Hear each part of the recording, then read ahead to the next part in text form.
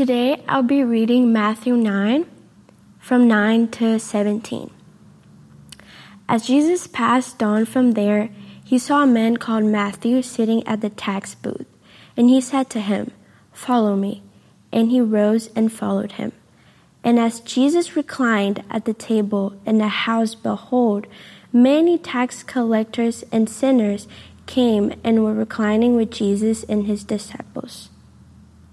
And when the Pharisees saw this, they said to his disciples, "Why does your teacher eat with tax collectors and sinners?"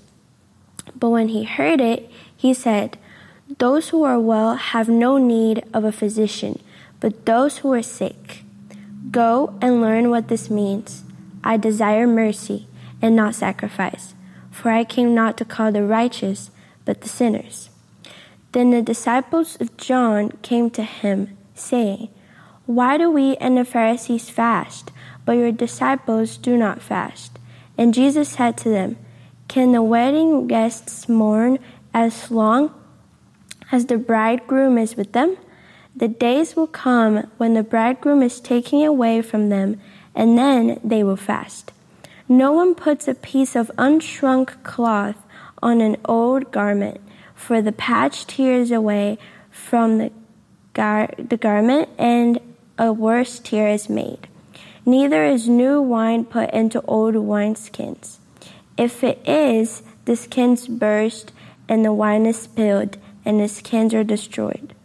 But new wine is put into fresh wineskins, and so both are preserved." Thank you, Anna, for reading today's passage. The question behind today's message is this: what kind of change does Jesus bring? My wife loves to redecorate. Usually her project begins with a few decorative pieces, but then the furniture is moved. New furniture pieces are considered, and walls are being painted. Sometimes it is turned into wall removal and new windows. This week I watched a story about heritage buildings in Dawson City, Yukon. Dawson City was the epicenter of the Klondike gold rush at the end of the 19th century. The town mushroomed to 40,000 overnight. With the influx of prospectors, buildings were constructed quickly on the permafrost without laying adequate foundations. Now, 125 years later, the heritage buildings are collapsing. The town is literally crumbling to the ground because the permafrost is thawing.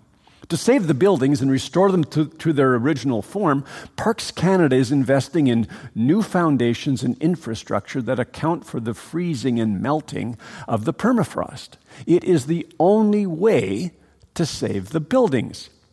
If you are imagining the renovation of your house, do you envision painting the exterior walls and maybe the interior walls? Or do you imagine a new foundation, the rebuilding of the walls, a new plumbing system, new wiring, and a new roof? If you are imagining the renovation of your life, do you imagine a few exterior alterations or a major renovation? What kind of change does Jesus bring? In the verses preceding our passage, Jesus said to a paralyzed man, "Your sins are forgiven," and then proved he had that authority to forgive sins by healing him. The man rose up, picked up his mat, and walked home. What's next? Verse 9. As Jesus passed on from there, he saw a man called Matthew sitting at the tax booth. Jesus sees a tax collector, Matthew, sitting at his booth. Before we move on, we need to stop and consider who the tax collectors were. A tax collector was a man employed as a representative of the ruling authorities, in this case, Herod Antipas, a ruler who cooperated with Rome. So Matthew is a Jew who is selling out his own people to Roman occupation and rule. The Jews would have considered Matthew to be a traitor. Tax collectors had a reputation for getting rich by extorting more than was owed. They taxed produce, fish, income, imported and exported goods, roads, bridges, harbors, markets, pack animals, carts, everything. These taxes added a heavy burden to the local Jewish population. So tax collectors were despised and hated by their own people. tax collectors were barred from synagogue services. They were ritually unclean because they had regular contact with non-Jews, and they worked on the Sabbath. Any self-respecting Jew would not be found in their company. They would never be guests in their homes. What will Jesus do? The Gospel of Mark notes that Jesus is by the sea. Matthew is probably taxing fishermen in boats coming from the eastern side of the Sea of Galilee. Imagine how popular he would have been with the disciples Jesus called in chapter 4, the 4 fishermen, Peter and Andrew, James and John. Jesus has already healed the marginalized, a leper, a Roman centurion's servant, a woman. He has broken down religious purity, ethnic and gender barriers. What will Jesus do? Verse 9 again. And he said to him, "Follow me." Though Matthew was politically, religiously, and socially unacceptable, Jesus was willing to call him a sinner, a man clearly under shame, to himself. Jesus was not ashamed to have Matthew in his company. What does Matthew do? Like the paralytic, he gets up and follows immediately. He has already witnessed Jesus preaching and miracles in the small town of Capernaum. He's ready. The Gospel of Luke adds that he left everything, his position, job, and a lucrative income. What a change! Let's not miss the impact on Matthew's life. A fisherman could always go back to fishing, but a tax collector would not be able to return to his lucrative tax booth. Matthew leaves everything and follows. True faith, it leads to obedience. What have we left to follow Jesus? Some of us have left home, family, jobs, even countries to follow Jesus. Some of us have abandoned habits, addictions, and passions to follow Jesus. Some of us have left worldviews, ways of seeing, religions, and ideologies to see Jesus. Jesus brings a complete renovation. Matthew's decision to follow Jesus leads to something fascinating. Look at verse 10. And Jesus reclined at table in the house. Behold, many tax collectors and sinners came and were reclining with Jesus and his disciples. The Gospel of Luke notes that Matthew has made a great feast for Jesus. And we read, behold, we're to take note of something unexpected. Matthew not only invites Jesus to his large, affluent home, but he also invites many tax collectors and sinners as well. Luke writes, a large company. It's party time. This large group of tax collectors and sinners is most likely Matthew's group of friends. Matthew wants his friends to experience the same mercy, to find the same healing for their souls that he has experienced in Jesus' invitation to follow. So, Matthew invites his friends to meet Jesus. True faith leads to action. Was it a comfortable atmosphere? Did the conversation flow? Were there moments of awkward silence? On numerous occasions, I've been invited to the parties of friends who have come to faith in Jesus. They have often introduced me as their pastor. After an awkward silence, their friends have often struggled to know what to do with me. Should they serve me beer and wine? Should they apologize for swearing? Will I laugh at their jokes? But in the awkwardness, there is opportunity for conversation and laughter and discovery. Are we willing to go to the awkward places? Or are we more interested in a safe life? Who are the friends we have invited to meet Jesus? Not everyone is so excited about Matthew's party. Verse 11, and when the Pharisees saw this, they said to his disciples, why does your teacher eat with tax collectors and sinners? Why would the Pharisees not celebrate what Jesus was doing? Was it because they had not made the guest list? The Pharisees were a layman's fellowship, popular with the common people and connected to the local synagogues. They were known for rigorous observance of the law found in the Old Testament and all of the traditions they had added to the law in order to apply every detail to daily life. Thousands of commandments. They were determined to do everything in their power to be pure. They saw themselves as a renovation movement within Judaism. When they observed Matthew's party, they grumbled. The question put to Jesus' disciples was more of an accusation than a desire to understand. They are aghast because Jesus eats with sinners.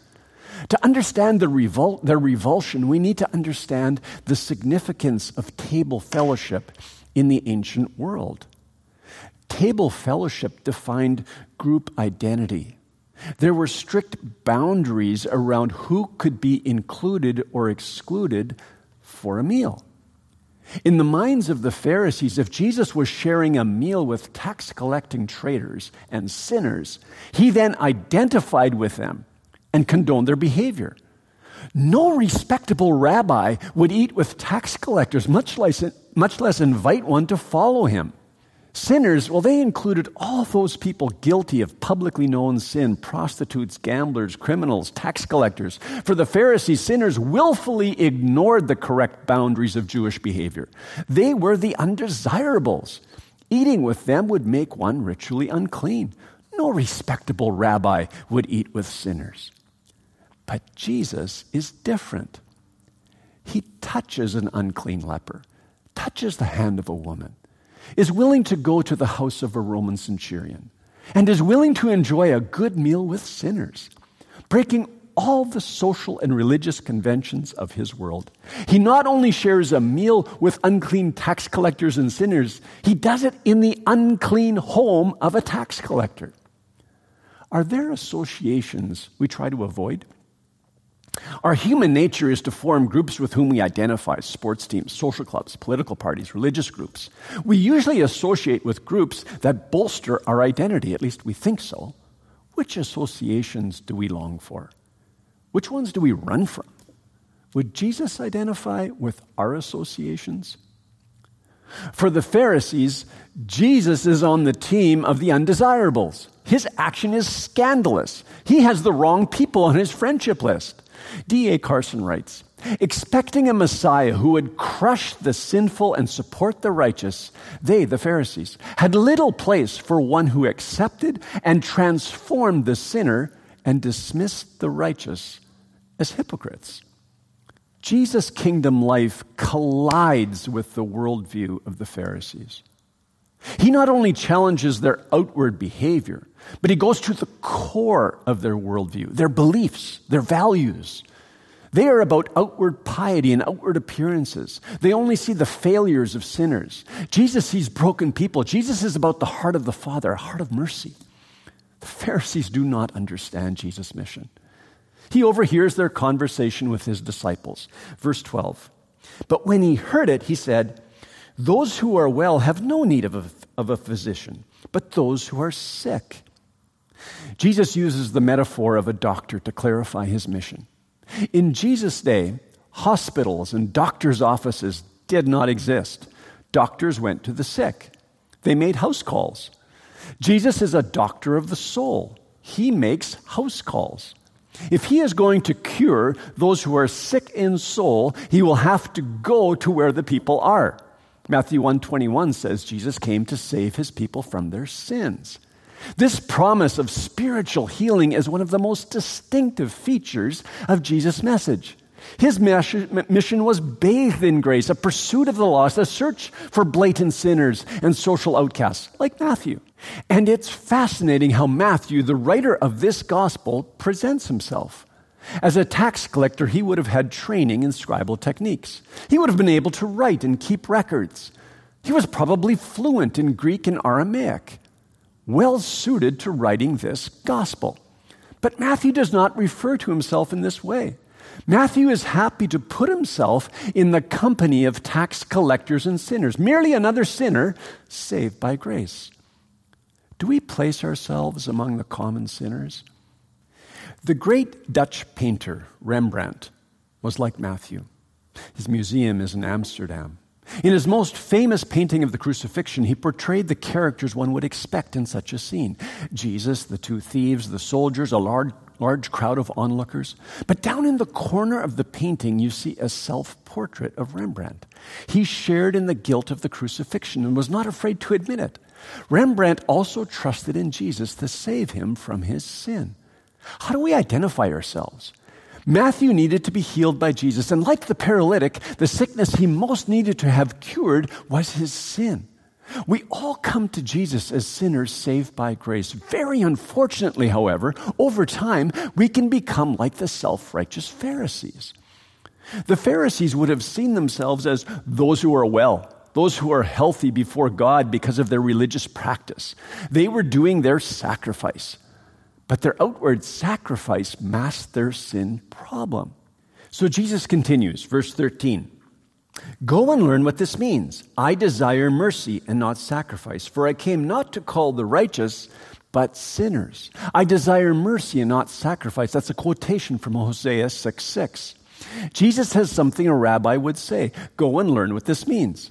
Probably offensive to the scribes and Pharisees who prided themselves on understanding the law. But there was something they did not understand. What was it? God is more interested in mercy than religious activity, their sacrifice. If the Pharisees had mercy in their hearts, they would care for sinners as Jesus did. If they were right with God, they would be going to the homes of the sick as Jesus was. Are our lives more marked by religious practice or by mercy? Jesus came not to call the righteous, but sinners. His compassion for people was not only an emotion he felt for the crowds. He went to the people. He spoke to them, touched them, prayed with them, and ate with them. He called them to his wedding feast. This was the most basic character of Jesus' mission. By quoting Hosea, Jesus is reminding the Pharisees of ancient Israel, where religious leaders preserved the shell of Judaism while losing the heart of their faith. They were the bride who abandoned their bridegroom, God. Jesus is not simply telling the Pharisees that they should be more sympathetic toward tax collectors and sinners, but that they too are sinners. They need salvation. They need healing. Jesus is redefining for them what it means to be a sinner. A sinner is anyone who does not have God's heart. In Matthew 23, Jesus reveals how he views their righteousness. They preach, but they do not practice. They do all their deeds to be seen by others. They love the place of honor at feasts. They love being called rabbi. They're blind guides. They neglect justice and mercy and faithfulness. They clean the outside of the cup and the plate, but inside they are full of greed and self-indulgence. They are whitewashed tombs full of dead people's bones. Wow. According to Jesus, the Pharisees are actually as paralyzed by their sin as the paralytic, as unclean as the despised tax collectors. But they are blind to their spiritual sickness. Their hearts are far from God. Their attitude towards sinners makes this even more evident. They desperately need the mercy, forgiveness, and restoration that Jesus is bringing. Michael Wilkins writes, sin is not cured by religion. Sin is an inner spiritual sickness that must be honestly acknowledged to be incurable by one's own attempts at religious righteousness. Sin is cured only by the great physician, Jesus. This message, it threatens the Pharisees. It rattles their worldview. It challenges their self-righteousness. They diligently study the scriptures. If they're not living upright lives, well then who is? What's missing? Are we still bringing our own righteousness to God? Another group comes to Jesus, the disciples of John the Baptist. They also have a question about Jesus' message and ministry. Verse 14. Then the disciples of John came to him saying, "Why do we and the Pharisees fast, but your disciples do not fast?" Perhaps the scene of Jesus and his entourage feasting at Matthew's house provokes this question. In Israel, there were normal fasts from food, like Jesus in the wilderness for 40 days. There were partial fasts from meat and wine, like Daniel in Babylon. There were absolute fasts from all food and water, like Esther in Persia.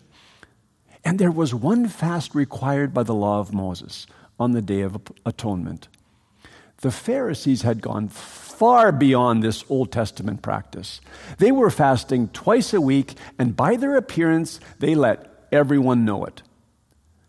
Why were Jesus' disciples not fasting as a spiritual discipline or a sign of repentance? Verse 15.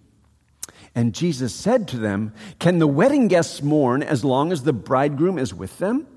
The days will come when the bridegroom is taken away from them, and then they will fast." Jesus draws on the metaphor of a wedding to explain the conduct of his disciples. Wedding festivities, which usually went on for several days, were a symbol of joy and celebration. Jesus is the bridegroom. He is Yahweh among them. The age of the messianic bridegroom has dawned. The arrival of the kingdom of heaven on earth is a time for rejoicing for Jesus' disciples, the wedding guests. When the bridegroom is taken, then they will fast. The word taken, well, it suggests a violent and unwelcome removal, predicting Jesus' arrest, trial, death, and crucifixion. After his trial, death, and resurrection, the disciples will regularly pray and fast. We see that in the book of Acts. But now is the time to party. Are we enjoying the feast of Jesus' presence now? Jesus explains what his kingdom is bringing with two more metaphors. Verse 16. No one puts a piece of unshrunk cloth on an old garment, for the patch tears away from the garment, and a worse tear is made. Neither is new wine put into old wineskins. If it is, the skins burst and the wine is spilled and the skins are destroyed. But new wine is put into fresh wineskins, and so both are preserved. What is Jesus saying? A piece of unshrunk cloth, tightly sewed to old, well-shrunk cloth, will tear the garment even more. Jesus does not come to patch up the Jewish religious traditions. Rather, he offers new garments of righteousness, the wedding garments of the kingdom, purchased through his death and resurrection. Also, new wine is not put into old wineskins. Wineskins were made of animal hide, leather. With time, the wineskins would become harder and more brittle. New wine still fermenting inside old wineskins would split the brittle animal hide, ruining both the container and the new wine. New wine was only poured into new wineskins, pliable and elastic enough to accommodate the pressure of fermentation. Jesus did not come to patch an old garment. He also did not come to pour his kingdom life into the old forms of Jewish tradition. He did not come to shore up traditional Jewish practices. Why would Jesus fill that container of hypocrisy with new wine? Jesus' kingdom life demands an entirely new garment, an entirely new wine. He did not come to patch up our old religious practices. He did not come to add just a bit more flavor to an already well-constructed life. Jesus did not come to just fill your coffee cup with new wine. He did not come to give you something that would go better with your cheese. He came to fill you, your entire being, with new wine, drench you in new wine, make you swim in new wine. He came to offer true healing and new life. Have our lives been filled with new wine? What does the path of the new wine look like? It begins when we surrender fully to Jesus and the filling of the Holy Spirit. We enter into a living relationship with God the Father. What kind of renovation does the new wine bring? When we're on this path of new wine, we enjoy the feast of Jesus' presence. We do not just study the Scriptures to grow in our understanding. The Spirit of God speaks to us through the Scriptures, and it renovates our hearts. Our worldview is transformed, our beliefs and values. When we're on this path of new wine, we do not just pray a list of requests. We're in conversation with God, asking for his heart, praying what he would pray. We do not just attend a church service. We are church. We're united by the Spirit of God. We're doing life together. Sometimes, when we're doing a house renovation, something doesn't get finished. A wall remains unpainted. A piece of baseboard is missing. For the first few weeks, the unpainted wall and missing baseboard really bother us. After a while, we think about it every now and then.